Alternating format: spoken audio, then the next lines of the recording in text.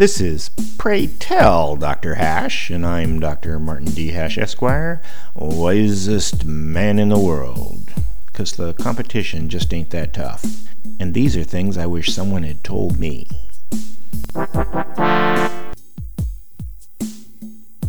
Today's topic: God, guns, gas, and GIs.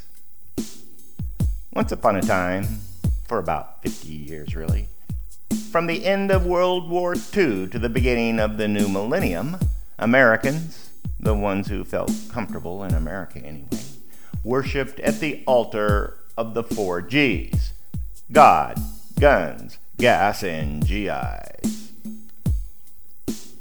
In fact, that's the calling card of conservatives today, most of whom remember those days with a feeling of nostalgia.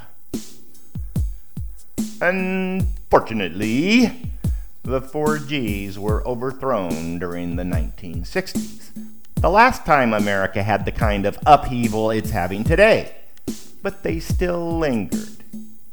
However, in this virtual civil war, the only people still carrying the 4 Gs banner are aging beyond relevance. God may hang around, he always does, but he won't be telling presidents what to do in their prayers anymore. Guns have become anathema, like a MAGA hat that can fight back. Cars are electric and gasoline is fracked. The draft is gone and GIs with it. Today, soldiers are mercenaries held in check primarily because they're brainwashed to be so. Here's hoping that something like the 4 Gs will be embraced by modern culture, but that seems unlikely.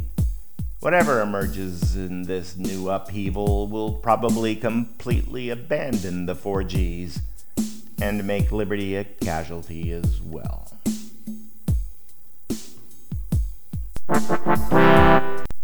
For more, see my website at martinhash.com.